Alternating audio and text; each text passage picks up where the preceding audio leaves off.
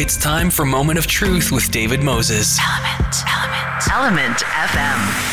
Welcome to Moment of Truth. I'm your host, David Moses. You're listening to Element FM in Toronto and Ottawa. It's a pleasure to have with us here on the show Brittany Harker-Martin. She's an associate professor of leadership, policy, and governance at the University of Calgary. However, it may sound a little confusing because we're actually going to be talking with her about brain research that shows that the arts promote mental health. Now, Brittany is an interdisciplinary thought leader in arts education with a PhD in business strategy. Interesting combination. Her research focuses on the effects of visual arts process on mental health capacity building in schools through a unique partnership with the Alberta Health Services. And with her expertise of sitting at the intersection of education and business and the arts, it provides Brittany with a unique vantage point for innovative solutions and novel research across the sectors. And she's also, as a teacher, her wheelhouse is what she calls the arts-based inquiry, using a variety of strategies from the arts to explore a learning context with kids from kindergarten to grade 9. Brittany, welcome to the show. Thank you for having me. It is a pleasure to have you here. You know, this is a really interesting topic for us to be looking at, especially with COVID-19. The arts are always fascinating, and you know, I couldn't help but think of my own experience with the arts. But we'll get into that in a moment because it ties in with, I think, what we're going to be talking about. Now, you know, a lot of people, of course, because of the lockdown, people have turned to the arts, kids, to keep them, creative, keep them active.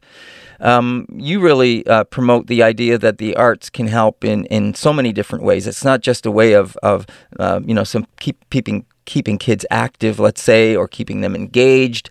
This is something that it helps in so many ways. Makes us better people, makes us better learners, makes us better at learning other things than the arts. I think we all know that. I think music helps with math, if I'm not mistaken, for instance. There's some research that shows that, and there's definitely a relationship between music and math. If you look at even just the way that notation and the way that time is broken down numerically, it's just an inherent relationship. And the interesting thing with the relationship between the arts and what it can do for humans is actually the other way around. It's not that the arts can do something for us. It's that we are designed to actually use the arts. Our brains are already creative and innovative, and they're just dying to be used in these ways. But in modern society right now, we place a heavy emphasis on cognition and problem solving and, really doing deep thinking in ways that can be, measured on a test or has some kind of output for an essay. And a lot of these processes that we're wired to use and that are healthy for our brains are somewhat neglected. Well, it sounds to me like what you're describing is a recipe for concern, just because it sounds like if we're avoiding what our brains are made to do, it doesn't sound like a healthy approach. There's not research yet that shows anything like that. That's part of what I'm really interested in as a professor at the University of Calgary, is looking specifically at what this could be doing to our minds. However, there is lots of research that shows the benefits. The challenge is right now, a lot of the knowledge that we have on the positive effects of the arts comes in forms of research that's not acceptable by policymakers or decision makers in schools and government. So often they're looking for big studies that are statistically significant, that are generalizable to the population. Meaning they want to have things that are measurable. And much of the knowledge right now on the impact of the arts and the effects of the arts is more qualitative. And so that's kind of the role that I play. That's why I bring that different interdisciplinary lens. I wanted to learn how the world sees the business case for the arts, because despite what we know, we weren't reaching the right audiences. And so that's why I did my PhD in business strategy, because that's where the innovation research takes place. And I could definitely see that correlation in what you were talking about and why you would would take that direction. It's not, I don't think you're unique in that. There are other people that are exploring and tying these things together as well.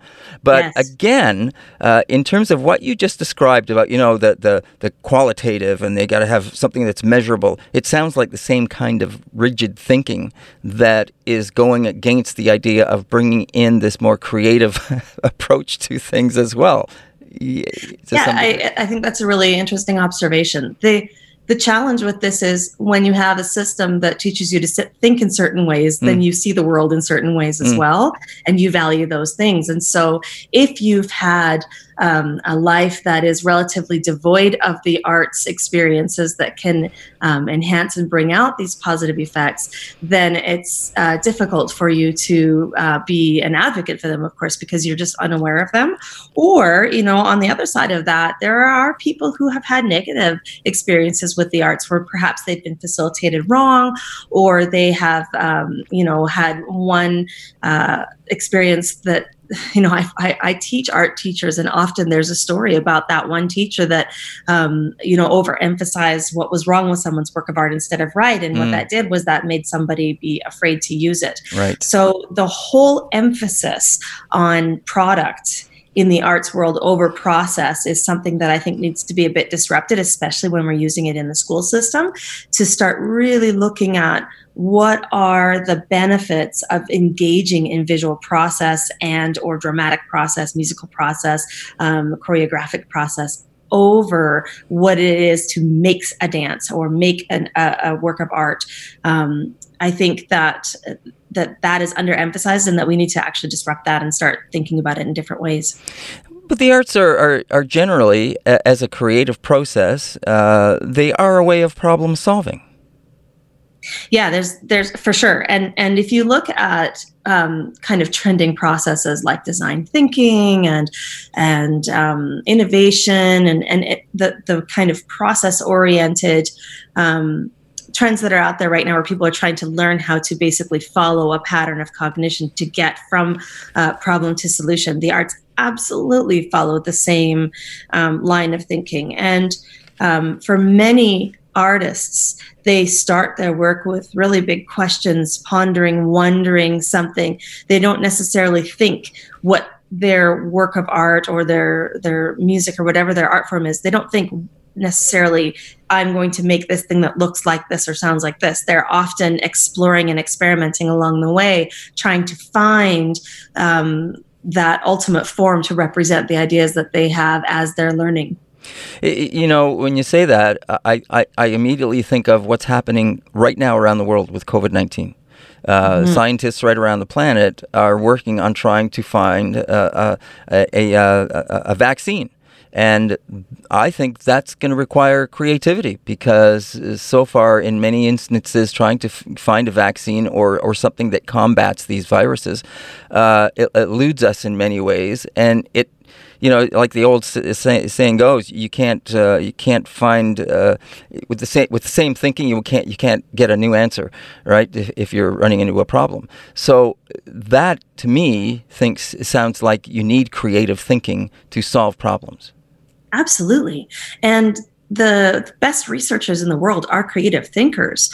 There's a difference between being a creative person and being an artistic person. Those two things are definitely interrelated, right? But many scholars who work on their research have a creative mindset and are able to access creative thinking. The thing that I think would be interesting in those scenarios that you just described would be, I'm curious to know what would happen if we put some artists at the table and actually proposed, the challenges of the research to them and had them ponder and think about it, because artists think in different ways. It's creative thinking, but they also just happen to have a whole different set of ways to approach challenges and problems. And I think the world could use more artists at the table. Yeah, something comes to mind where I've either seen this, I don't know if it was in a film or if it was in reality somewhere, that was in fact, brought into to bring in creative thinkers to solve problems. And if I'm not mistaken, I think it worked. But you're right. I think it's actually a trend. Yeah. So the challenge is it's not a big enough trend yet. People are catching on. So when we look around, I know for myself, when I go to international conferences, it used to be the case that it was, the artists preaching amongst themselves. And now when I go to arts-based conferences, often we'll have people from medicine who are there, people from nursing who are there, people from the sciences who are there. There's definitely a movement that is heading in that direction. In education and in the workplace, there's also pushback against that. People who don't understand it, people who are discomforted by it, people who maybe perhaps feel that the artists are trickling into their space and they don't like it. I've never had as many challenges with some of the grant writing that I've had. I've actually had lots of success with grant writing, but with my arts-based and psychology-based research, there's often someone on that committee that just doesn't accept it. And that's, that is kind of like, I like to say, if you're so inside the box, it's hard to think outside of it. But at the same time, we've got to think about how we solve these problems in different ways. A couple of things come to mind when you mentioned the word threatened, and you mentioned going back to what you're saying about teachers, and there, teachers pointing out the wrong things. And when you say threatened, because that's something I was wondering about. I wrote this down, and as I was reading your article, I also thought about this as well, and I think it's something I felt before, and I'm not sure if that threatening part ties in with this or makes any sense at all. But are the arts uncomfortable for some people, thinkers that maybe people haven't been associated with the creative side, or maybe they think they're not creative at all? I don't know. Are the arts considered more feminine? Well, that's an interesting question. I do not have a response for that, because I think that's an interesting question. I think there needs to be some research on that, and I have not looked specifically at that question. There are so many cultural connotations with femininity and masculinity, not only in the broader culture, but then within subcultures as well. And so that I'm going to leave for the experts who study that space, because that is a whole separate question to unpack, starting with what do you mean by feminine in the first place? But it just, I just wonder, because there is that tendency to feel awkward, and I think we all need to get more in touch with that feminine side of our personalities, or our sides of our beings. I think that helps. And I don't know why that came to mind, but it just did. So having said that, you've been working in and around this for over 20 years. And when I saw that, and you're talking about how important the arts are, and we've seen this in schools before, when arts start getting dropped from schools, and after school stuff and other things that kids can do to be creative. And it always comes back about, there's benefits to this. Why are schools eliminating this? Why is this getting eliminated? But I'm going like, okay, the planet's been around a long time, and people have been around a long time. This can't just be new. We must have seen this for a millennia. We must know this is there. Yeah. I think in the education system, there's always a big push for the decisions that are made to be something that can be reduced down to a standardized test. The arts just don't allow that. And so then it's hard for the evidence to be there. And so for the decision makers who have a position that is based on, proving that their decisions are valid, so to speak, then the arts can have historically fallen to the wayside, and then they're brought back up to the surface, and then they go back down. There's a shift now in a lot of the arts-based education that is starting to recognize that and find new ways to be able to provide that evidence. And that's why I'm really interested in the neuroscience of things, because, and I use psychometrics as well. So ways of measuring perceptions of effects of the arts based on certain criteria.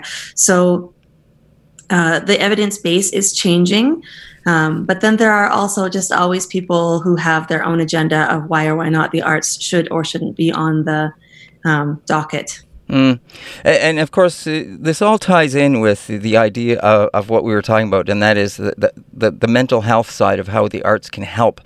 You point out in the article, anxiety and depression, for instance, as a couple of those areas that it shows it can help in. Yeah, for sure. So art therapy has been using different forms of arts to address depression and anxiety with success for years. What I advocate for is actually going further out on the continuum of health services to look more at promotion and prevention of mental health issues to begin with. So I am proposing that the brain is underutilized in these processes, and that we have seen research that shows that there are cognitive rewards, meaning that the body will release positive feeling chemicals like dopamine and anandamine and serotonin when people engage in the arts. And that's just not happening if you're not, using the arts on a regular basis, or if the arts aren't being used in schools.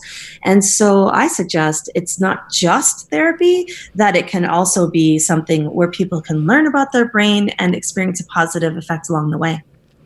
The other thing that you mentioned is of course, role playing and those kind of things. So theater, for instance, and this ties in with what I was talking about earlier. I studied theater at York University, and I can tell you that I think that it was one of the best things that I had a release for, in terms of using that as a therapy for myself.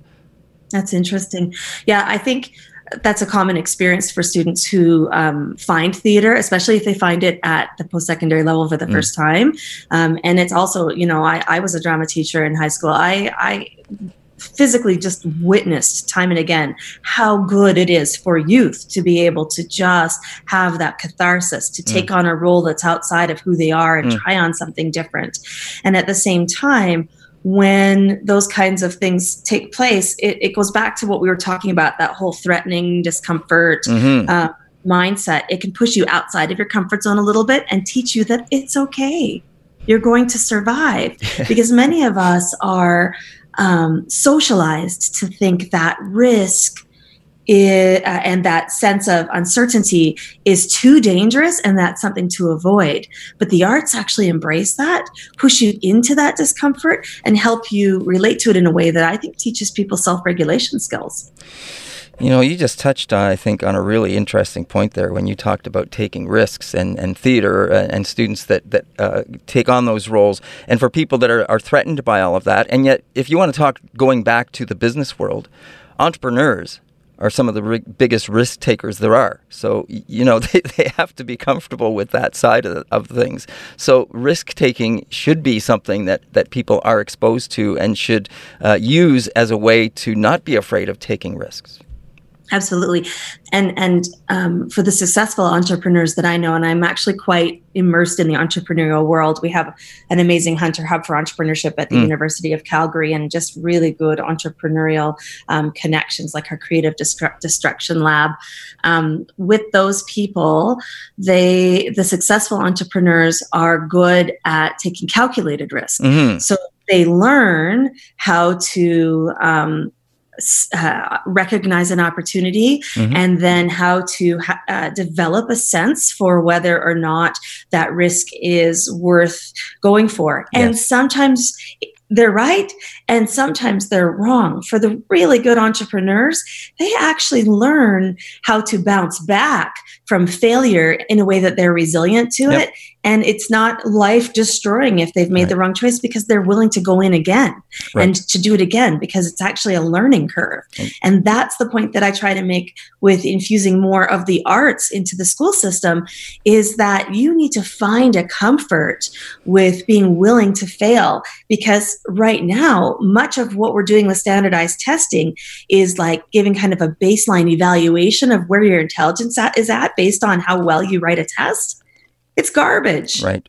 And I think that it's also, when you're talking about threats, that's more threatening than anything. And then at the end of the day, what it does is it weeds out very successful people, even in admissions exams. A lot of business schools will use the GMAT, for example. That kind of test can really weed out some of the most creative people. And then at the end of the day, you don't have innovative, creative solutions happening. Right. Our guest is Brittany Harker Martin. She's an associate professor at the University of Calgary, and we are talking about brain research showing that the arts promote mental health. We've had, I think, a fascinating conversation. It's great talking with Brittany. Brittany, you just mentioned a couple of things that I was thinking about earlier as well, and about success and about the tests, and it comes back to this thinking, this rigid thinking that we are put into or tried to be put into, even in our daily choice of trying to find an employment and trying to do that, and yet our brains want to have this creative outlet. They need a way of being creative somehow. And when we're put into the idea of writing tests or showing success at school, and as you just said, some of these things eliminate some of the greatest creative thinkers and don't encourage them. And yet, look at, I think, some of the most famous artists and some of the most brilliant thinkers that we've had. Some of them did very poorly at school. And intelligence and their ability to be problem solvers or people that can move forward and have something to contribute to society in many great ways, haven't had or needed that formal education to do this. Yeah, absolutely. And of course, that depends on their context and what their actual education was. Mm-hmm. I think there are many examples of people who are successful despite their schooling environments.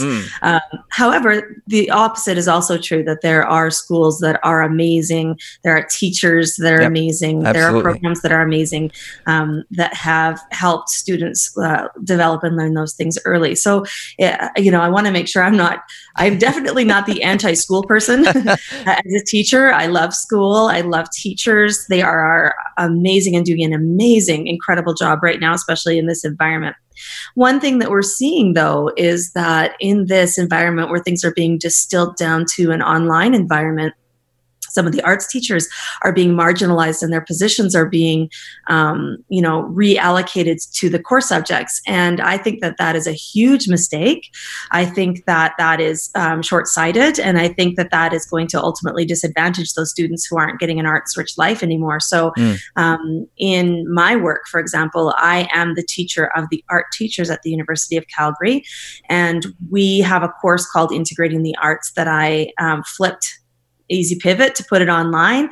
Many of my arts educator friends and colleagues were watching with interest to see how that would turn out. And what happened was the students were challenged to create art in their homes during self-isolation without any supplies. They couldn't go to the store at the time when we originally pivoted. And so they were making works of art that were based on their observations of what happens in a pandemic, with really deep questions like, what else is contagious in a pandemic? Right. What power structures emerge? I mean, talk about some interesting material that they had just based on looking at social media. And their works of art captured what was going on in society in a way that no one could have written an essay about it. And I think that kind of thinking right now is more important than ever. Right. That's great. One of the things your article also touches on is mindfulness. And of course, that's something we hear about a lot in terms of use as a therapy for mindfulness, being present. Mm-hmm. Yeah. So mindfulness, the most important thing to me in mindfulness is that it's about being aware and being conscious of your state of mind without having any kind of self-talk involved or judgment of what that state of mind is. And in the arts world, I've witnessed time and again how people can shift their mindset from one form of focus to another. So the visual art exercises that I use, I call them brain smoothies, because I use them as a daily exercise, just like a smoothie, makes your body healthy. A brain smoothie in art actually helps your mind. And in that process of using that, have seen seen people shift from being very frenetic in their approach to the work, fast, quick brushstrokes, to slowing down and actually being able to just be in that moment, and then coming out of that experience have talked about that. So the arts have a tremendous power for teaching people how your mind can shift and unpacking that. Okay. Brittany, any thing, we're just going to wrap up here. Anything else you want to mention just before we finish up? Well, I hope that people who are listening hear strongly that the arts can be something that is looked at right now that is under threat, and that they hear that if they don't see enough of the arts in their children's education and or in their workplace, that it's important to be an advocate for that, because there are mental health benefits from doing that. And there can also be, I think, mental health detriments if you're not doing that. So think about being an arts advocate. We all need it. That is Brittany Harker Martin. She is an associate professor in leadership, policy, and governance at the University of Calgary. It's been a pleasure to have her on the program. That is this part of the program, so please don't go away, because we will be right back with more right here on Moment of Truth right after this. Now back to Moment of Truth with David Moses. Element FM. Welcome back to Moment of Truth. I'm your host, David Moses. You are listening to Element FM in Toronto and Ottawa. It is a pleasure to have with us here on the show Ellie Weinstein, a documentarian, and Galen Watts. He's an academic. Together, they have worked on a documentary, #Blessed. And it is a pleasure to have them here to talk about this. Of course, I had a chance to watch this documentary, and which tells the story of an evangelical church, C3, as it is called. Some of you may be familiar with it. It has set up more than 500 houses of youth-targeted worship worldwide. Toronto alone has multiple locations, led, as you learn actually in the film, as you're watching it, they actually open one up throughout the process, led by their ripped jeans-wearing Pastor Sam, who speaks to a generation looking for community in an age defined by the lonely effects of social media. An interesting way to set it up, but certainly tying in with what you see portrayed in the film, and certainly, there was a lot of interesting comments in the film that you get to see and hear. First, Ellie and Galen, welcome to the show. Thanks so much for having us. Yeah, happy to be here. Thanks. It's our pleasure. So, documentarian and academic get together to put this together. How did that come about? Well, I had been researching the church for a little while. I read about it in the newspaper a couple of years ago and was really blown away to learn about this place that was so successful with young people in downtown Toronto, but being an evangelical church, which really has these sort of like traditional Christian values. And so I, along with my producer, Cornelia Principe, thought it would be a really interesting documentary just to sort of like get an inside look at what's happening there and how they're so successful. So I think it was sort of in pretty early stages while we were just doing research, like background research, trying to figure out more about where the church comes from and just sort of learn a bit more, that we kind of stumbled upon Galen because he had been studying the church for his PhD thesis here in Toronto for at least a year at that point or something like that.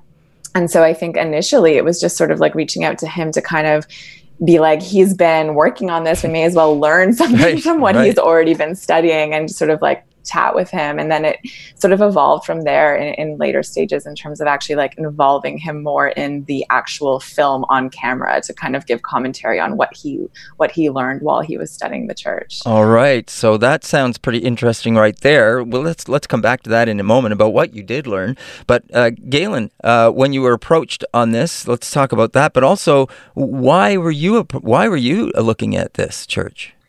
Sure. Yeah. So it's kind of funny. I had been doing research on C3 Toronto for almost a year when Ali approached me. But actually, before that, I mean, I had for years I had been researching more broadly just contemporary spirituality, so different forms of sort of spiritual expression in in Canada more broadly, and so I came at C3 from a somewhat peculiar background. I was more I did a master's a few years before that, researching the spiritual but not religious, which is of course a growing phenomenon among millennials. And then it was only from doing that research that I ended up becoming interested in charismatic Christians or neo-Pentecostals, like the ones you find at C3 Toronto. And so my choice to end up sort of expanding my research scope to include C3 Toronto was a decision to sort of move from first just focusing on spiritual but not religious young people, and then trying to sort of compare and think about the similarities and differences between those millennials and the kinds of millennials that you find at C3 Toronto, charismatic Christians. And so I did a year of field work at C3 Toronto, and I was at the same time doing field work at two other actually sites, which of course aren't topics in the film, but nevertheless were part of my research. And so it was kind of funny. I mean, when Ali came and approached me and asked me about what I was doing at C3 Toronto, in some ways I had reservations because it was just one chunk of a much larger research project, but it was also a really useful opportunity for me to talk about my research and also get ideas from her, which in the end I'm really grateful for. Yeah, interesting. You mentioned a couple of things that I think are interesting that tie in well with what we see in the film as we get deeper and deeper into this church, why it's there, what its purpose is, and who it's targeting, kind of things. I was kind of interested to learn about the millennials. And a lot of them feeling like they're living in this kind of like a spiritually lacking kind of a void environment with everything that they are seeing and doing these days. I found that really interesting. Yeah, I think it's a pretty widespread feeling, and I think it's particularly widespread in very urban places where sort of modern societies have kind of they're at their forefront, right? When we think about, the most sort of modern societies, usually they're in very big metropolises like Toronto, for instance. And I think among quite a number, of course not everyone, but quite a large number of millennials, there is a sort of kind of malaise, a sense of maybe something missing that previous generations had, but for whatever reason, technology, the fast pace of life, and maybe other reasons, it's our generation just doesn't have it. I think also the film doesn't really get into this, but like even just sort of like the gig economy, like the way that our generation is sort of working piecemeal freelance a lot of the time. And I think we're just working all the time too, except for in a very disjointed way, often from home, pre-pandemic and feeling a bit siloed as well in many aspects of our lives. And I'm glad you mentioned that, and thanks for those comments. I guess why I found it interesting is because of exactly what you guys said, the gig economy, as well as this environment of being bombarded with social media. We're always looking at our phones. We're always involved with all of this stuff and looking at it, and we don't get to hear about this. Honestly, it had kind of gone right over my head that this was missing. But when I saw that, I went, yeah, this makes a whole lot of sense to me now. Hadn't thought about that before. So I guess that's why I'm sort of wanted to make that point. Yeah, no, I think I know what you mean. I think that, I'm a millennial. I'm, I guess, sort of like in the slightly upper realm of millennial. Like I'm in my mid 30s now, but I think I've been very interested in sort of the theme of loneliness for a long, long time, like in some of the other films I've worked on. And it's something that I haven't even like sat down and really thought that clearly about, but I've always been drawn to, I think, in different ways. And I think it is because it's something that myself and my peers sort of live with in our daily lives, and we don't spend a lot of time thinking about that. We often think that we are more connected than ever. But yeah, I mean, I read a very interesting New Yorker article right as the pandemic was starting, which was talking about loneliness, because it was something that we were all feeling so much, I think, at the beginning of quarantine. And it sort of made this point that before quarantine started, like just in recent years, we have been at peak loneliness as a species, just because of the way that our societies have been moving. And yeah, just we're also disconnected physically, although we're connected online. From the very beginning of the film, what we see is a very together presentation of this church.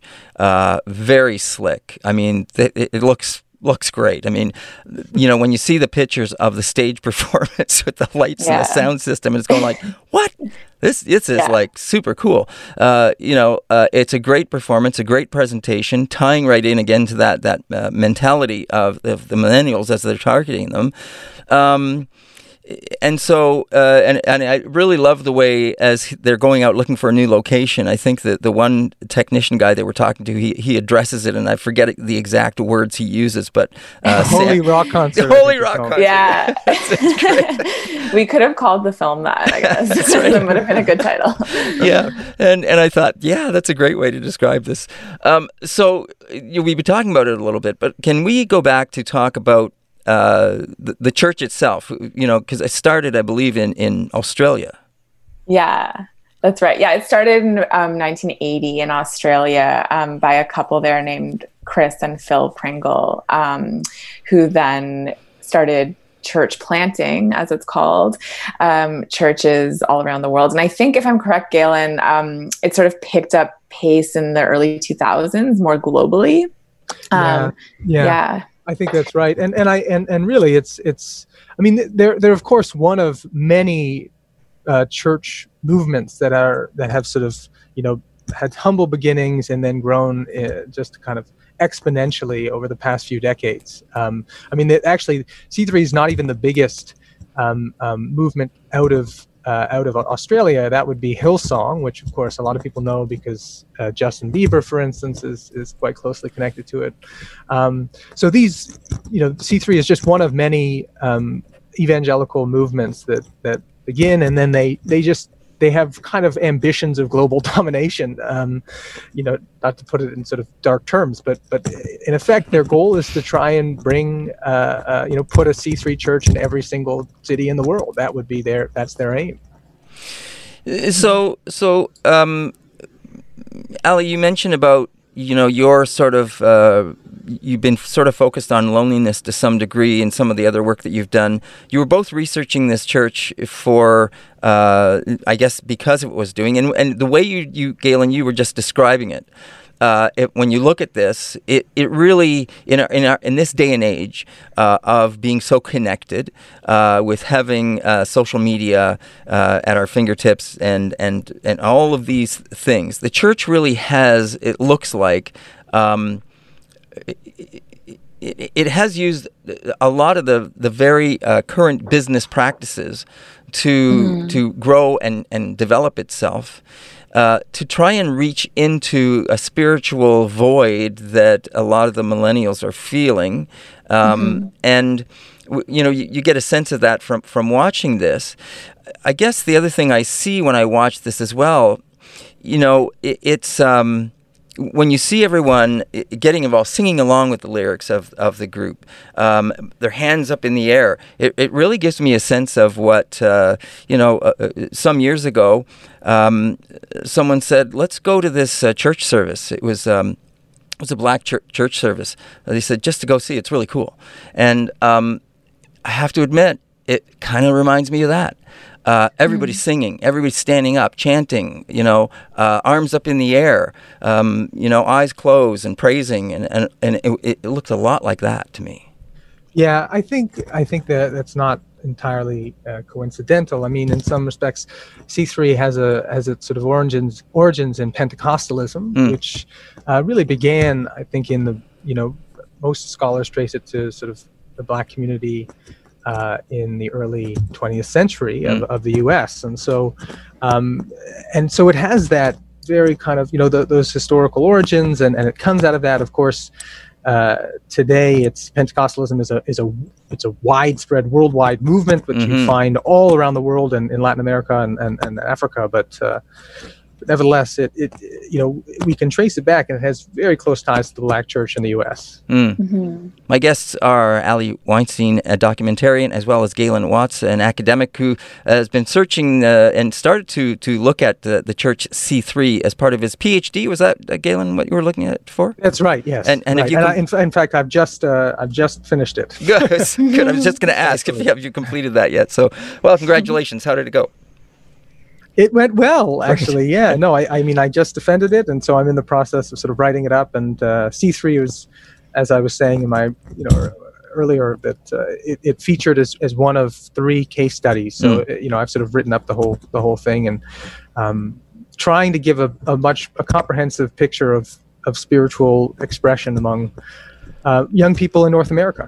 Right. So we're speaking with Ali and Galen about their collaboration on a film called #Blessed. It's going to be actually world broadcast premiere on CBC Docs on July 18th at 9 p.m. Eastern Time. And it says actually Eastern and Pacific Time at 9 p.m. So you can catch it there. But I'm just wondering, guys, where else can people maybe be able to see this in the future? Well, that's a really good question. We just we made 2 versions of the film, like a longer feature-length version, which just had its premiere at Hot Docs Film Festival, which was online this year, of course. And this premiere on CBC will be a shorter version of the film. It's 44 minutes.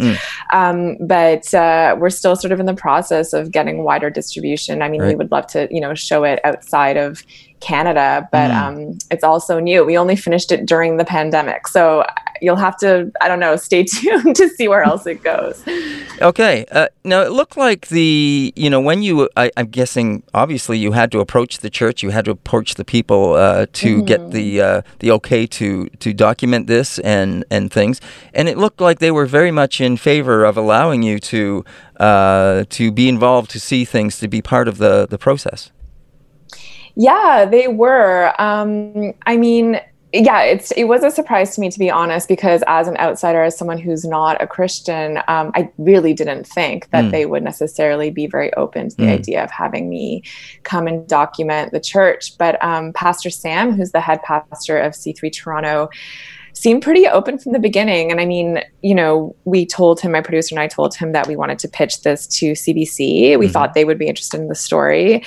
And, I'm sure as an evangelical Christian, someone who's, trying to spread the word of the Bible as they see it to the world, I think that he definitely saw that as an opportunity to spread his message farther. So I guess that's why he was so open from the beginning.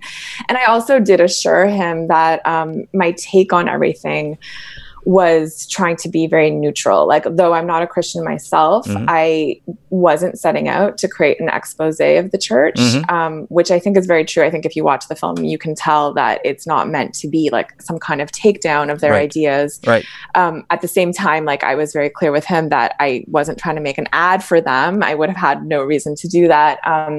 But really, I just wanted to kind of like show what I saw as a super interesting phenomenon happening right here in my city, and just kind of like get a little bit behind the scenes and see how they operate, see how what they're doing is working amongst their followers. And I think more than anything else, I mean, it's interesting. Sometimes when you make a film, I'm finding with more and more experience that sometimes like the true themes of the film only really become visible to me, the filmmaker, at the very end. Like, when you're kind of wrapping up your edit and you're like, oh, that's what this was about the whole time. And I think at the end of the day, the film, while it's all set at C3, I actually don't really think it's a film about C3 per se. Like, I think it's about this generation of young people in the city who find this particular place so attractive, and what what they're searching for in their lives that they might not be getting elsewhere in society. I think that's a really good way to describe it. And we won't give any of that away because we want people to watch it. Okay, thanks. But really, there is some really interesting takes that I didn't see coming. But you explore specifically a couple of people's lives involved with the church, how they got involved. Let's just put it that way. And then the relationship of one particular couple that is very much involved with the church and their relationship. I found it really interesting, of course, in terms of those relationships and what you see not only with themselves personally. Between themselves, but also with them and that church, and we see how that relationship changes for some people, and I thought that was really interesting. And I could say more, but I don't want to give any more away. I want people to watch this and come away with their own sense. But to me, as you say, I think it really does speak to the generation about how they're feeling, how they're thinking, and what they're searching for. And we explore that as well with these people. Well, good. I'm glad you feel that way. And I think one of the goals because obviously I talked to so many different people who went to the church, as did Galen for his research, and heard so many different stories, many of which overlapped with each other. But I think the goal in sort of selecting the stories to follow was to try to find just like people who were at maybe like different stages in their sort of journey, so to speak, with the church. Different, some, like one person has just started going and is really throwing himself into it. And then, well, as you said, I won't give too much away, but they're all at different stages of their journey. And I think that, and congratulations to both of you for on this film. But also I think that, I think you really picked some good people to represent what you were looking for and try to get out of the film. I think they really explained themselves in a very clear and intelligent way in terms of everything that they were experiencing, so that came out to the audience as you're watching this as well.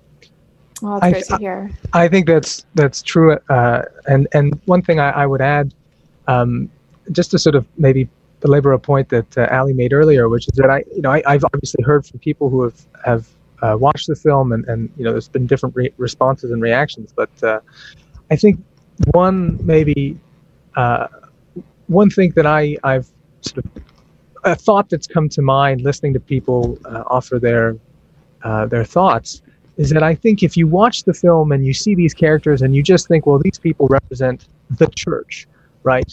In a sense, you might be sort of taking a little bit of a too narrow view. In a sense, as we've been talking about, I think these young people, in many respects, represent a generation. They don't just represent the church; they represent all of us, whether we are tied to C3 Toronto or we've never heard of it before. In a sense, their stories don't just speak to C3; they do speak to much larger issues and realities than the C3 world. Yeah, nicely said. I think that's true. I think that Ali, as you said, and Galen, as you were just pointing out, it speaks to the generation. At the end of this film, that's what you start to take away from this, that yes, the church was sort of the catalyst for the film to use, but when you start to see the people's lives and you start to hear from them and explore that side of it, it does go much deeper, and it does speak to some things much larger than just this what's going on with the church and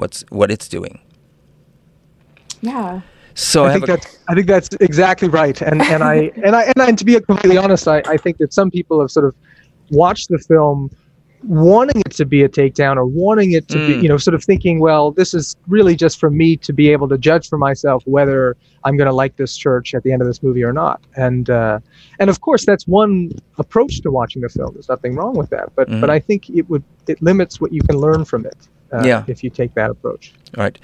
And so now I want to ask you guys, when you got together and started talking about potentially working together on this, what did you learn from each other about when you started to compare notes and started to compare your experiences with the people and what you were learning?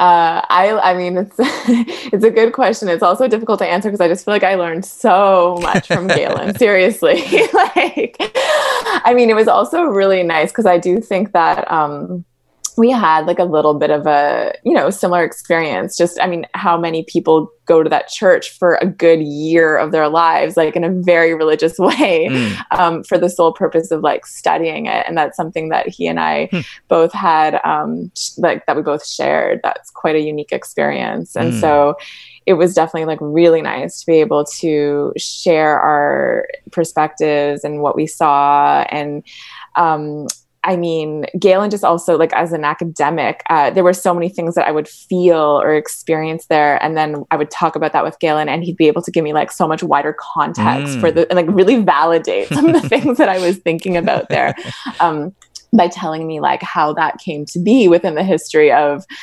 Pentecostal, like neo-Pentecostal movement, or whatever it was. And so, yeah, I learned tons from Galen, but I would say probably the primary thing was that my focus at the very beginning of all of this was, like I mentioned before, on sort of the young people going to this church and like what they were looking for and what this was fulfilling.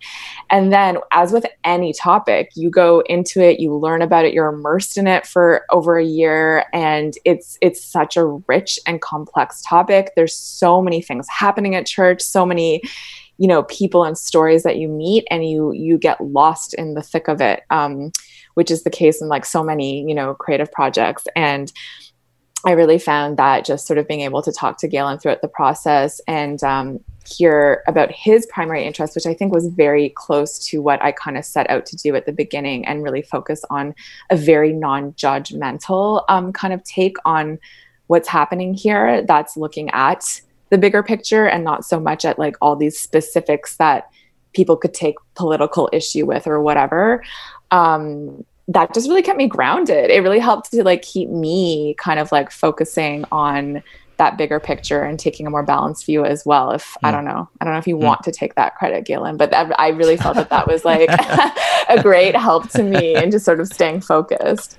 Take it, Galen. Take it. I mean, I gained a lot, really, from the collaboration with Ali, and honestly, more than anything, from the many conversations that we shared. We were, I actually did all of my field work over 2018, and it was only at the end of that year that Ali approached me. But over 2019, when she was really filming and I was writing my thesis, we were getting together quite a lot to have conversations. And anyone who's had the experience of doing research, with the community, especially a community that in some respects, is filled with people that are very similar to you, to the research themselves, which of course, Ali and I, we're both millennials, we both grew up in Toronto, so this was very close to home.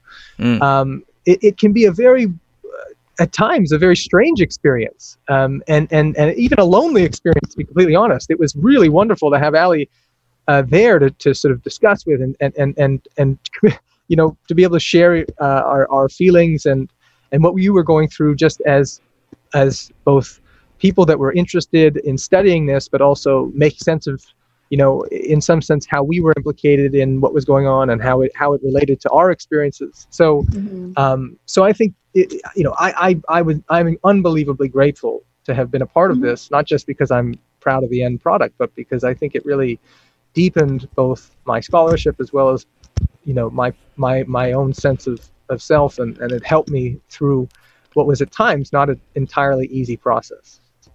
That's really nice to hear. I did have to convince Galen a little bit at the beginning to take part, so so I'm really glad that it was that positive in the end. Well, I think that's everything that you guys have been describing and talking about in terms of #Blessed, which is going to be having its world broadcast premiere on CBC Docs POV July 18th at 9 p.m.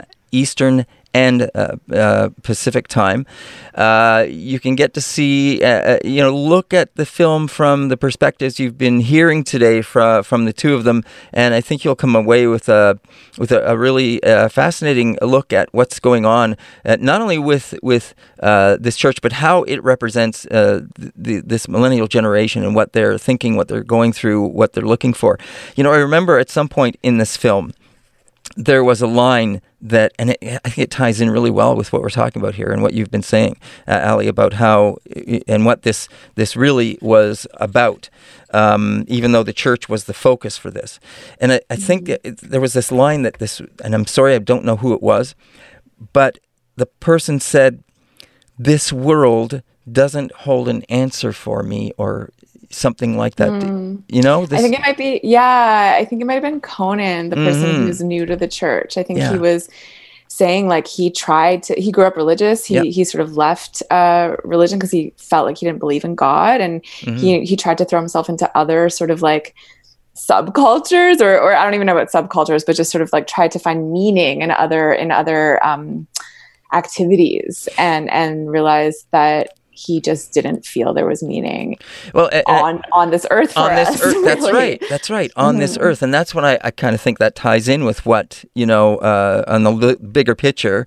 I thought that was a really interesting line, in terms of going inside the mind of this particular person, but also in the broader picture about what we're trying to find in terms of answers. I mean, if I could add just a little bit of context, which will sort of connect to some of the things Ali said actually at the outset. In some ways, if you think about the millennial generation, not only are they, are we, as it were, facing difficult economic circumstances. I mean, the pandemic has just kind of added insult to injury in many respects. And as Ali was saying, we're so focused on just trying to keep our heads above water in many respects. And so there's unbelievable stress. And at the same time, of course, those frameworks of meaning, often which were religious, which previous generations had, and let's be honest, took for granted and didn't really have a choice in many respects. But nevertheless, they were there. And I think, society secularized, lots of good stuff's happened, but at the same time, there is a sense that without those frameworks of meaning, how do you face these difficulties? How do you go through the burdens that we're being faced with? How do we make sense of it, right? And in some respects, I think that's a sort of a theme that's there in the background throughout the whole film. All right. We're going to have to leave it there, but thank you both for participating in the show with us today and for bringing this film for us to see, which again, #Blessed. It's going to have its world broadcast premiere on CBC Docs POV July 18th, 9 p.m., both Eastern and Pacific time. So you can catch it there. And I guess the guys, they can check it out online if they want to find out more information. Yeah, for sure. I mean, Notice Pictures is the name of the production company, and they have, if you want to follow them on Facebook or Twitter or Instagram, there's more info there. All right. And so Ali Weinstein, a documentarian, and Galen Watts got together. He's an academic working on his PhD. They got together and put this together. #Blessed, as I mentioned. You can see it, as I say, on a CBC Docs coming up on July 18th. For lack of a better term, I'm just going to say it's a pretty cool Holy Rock concert. So we'll just leave it as it was said in the film. Thank you so much, David. It's You're very welcome. Thank you both for joining us. All right. Take care. Take care. Bye. It's been a pleasure having them on the show, and it's been a pleasure having you listen to our show every day. I'm David Moses, and you can catch us again tomorrow right here on Moment of Truth and Element FM. See you then. This has been Moment of Truth with David Moses. Element FM.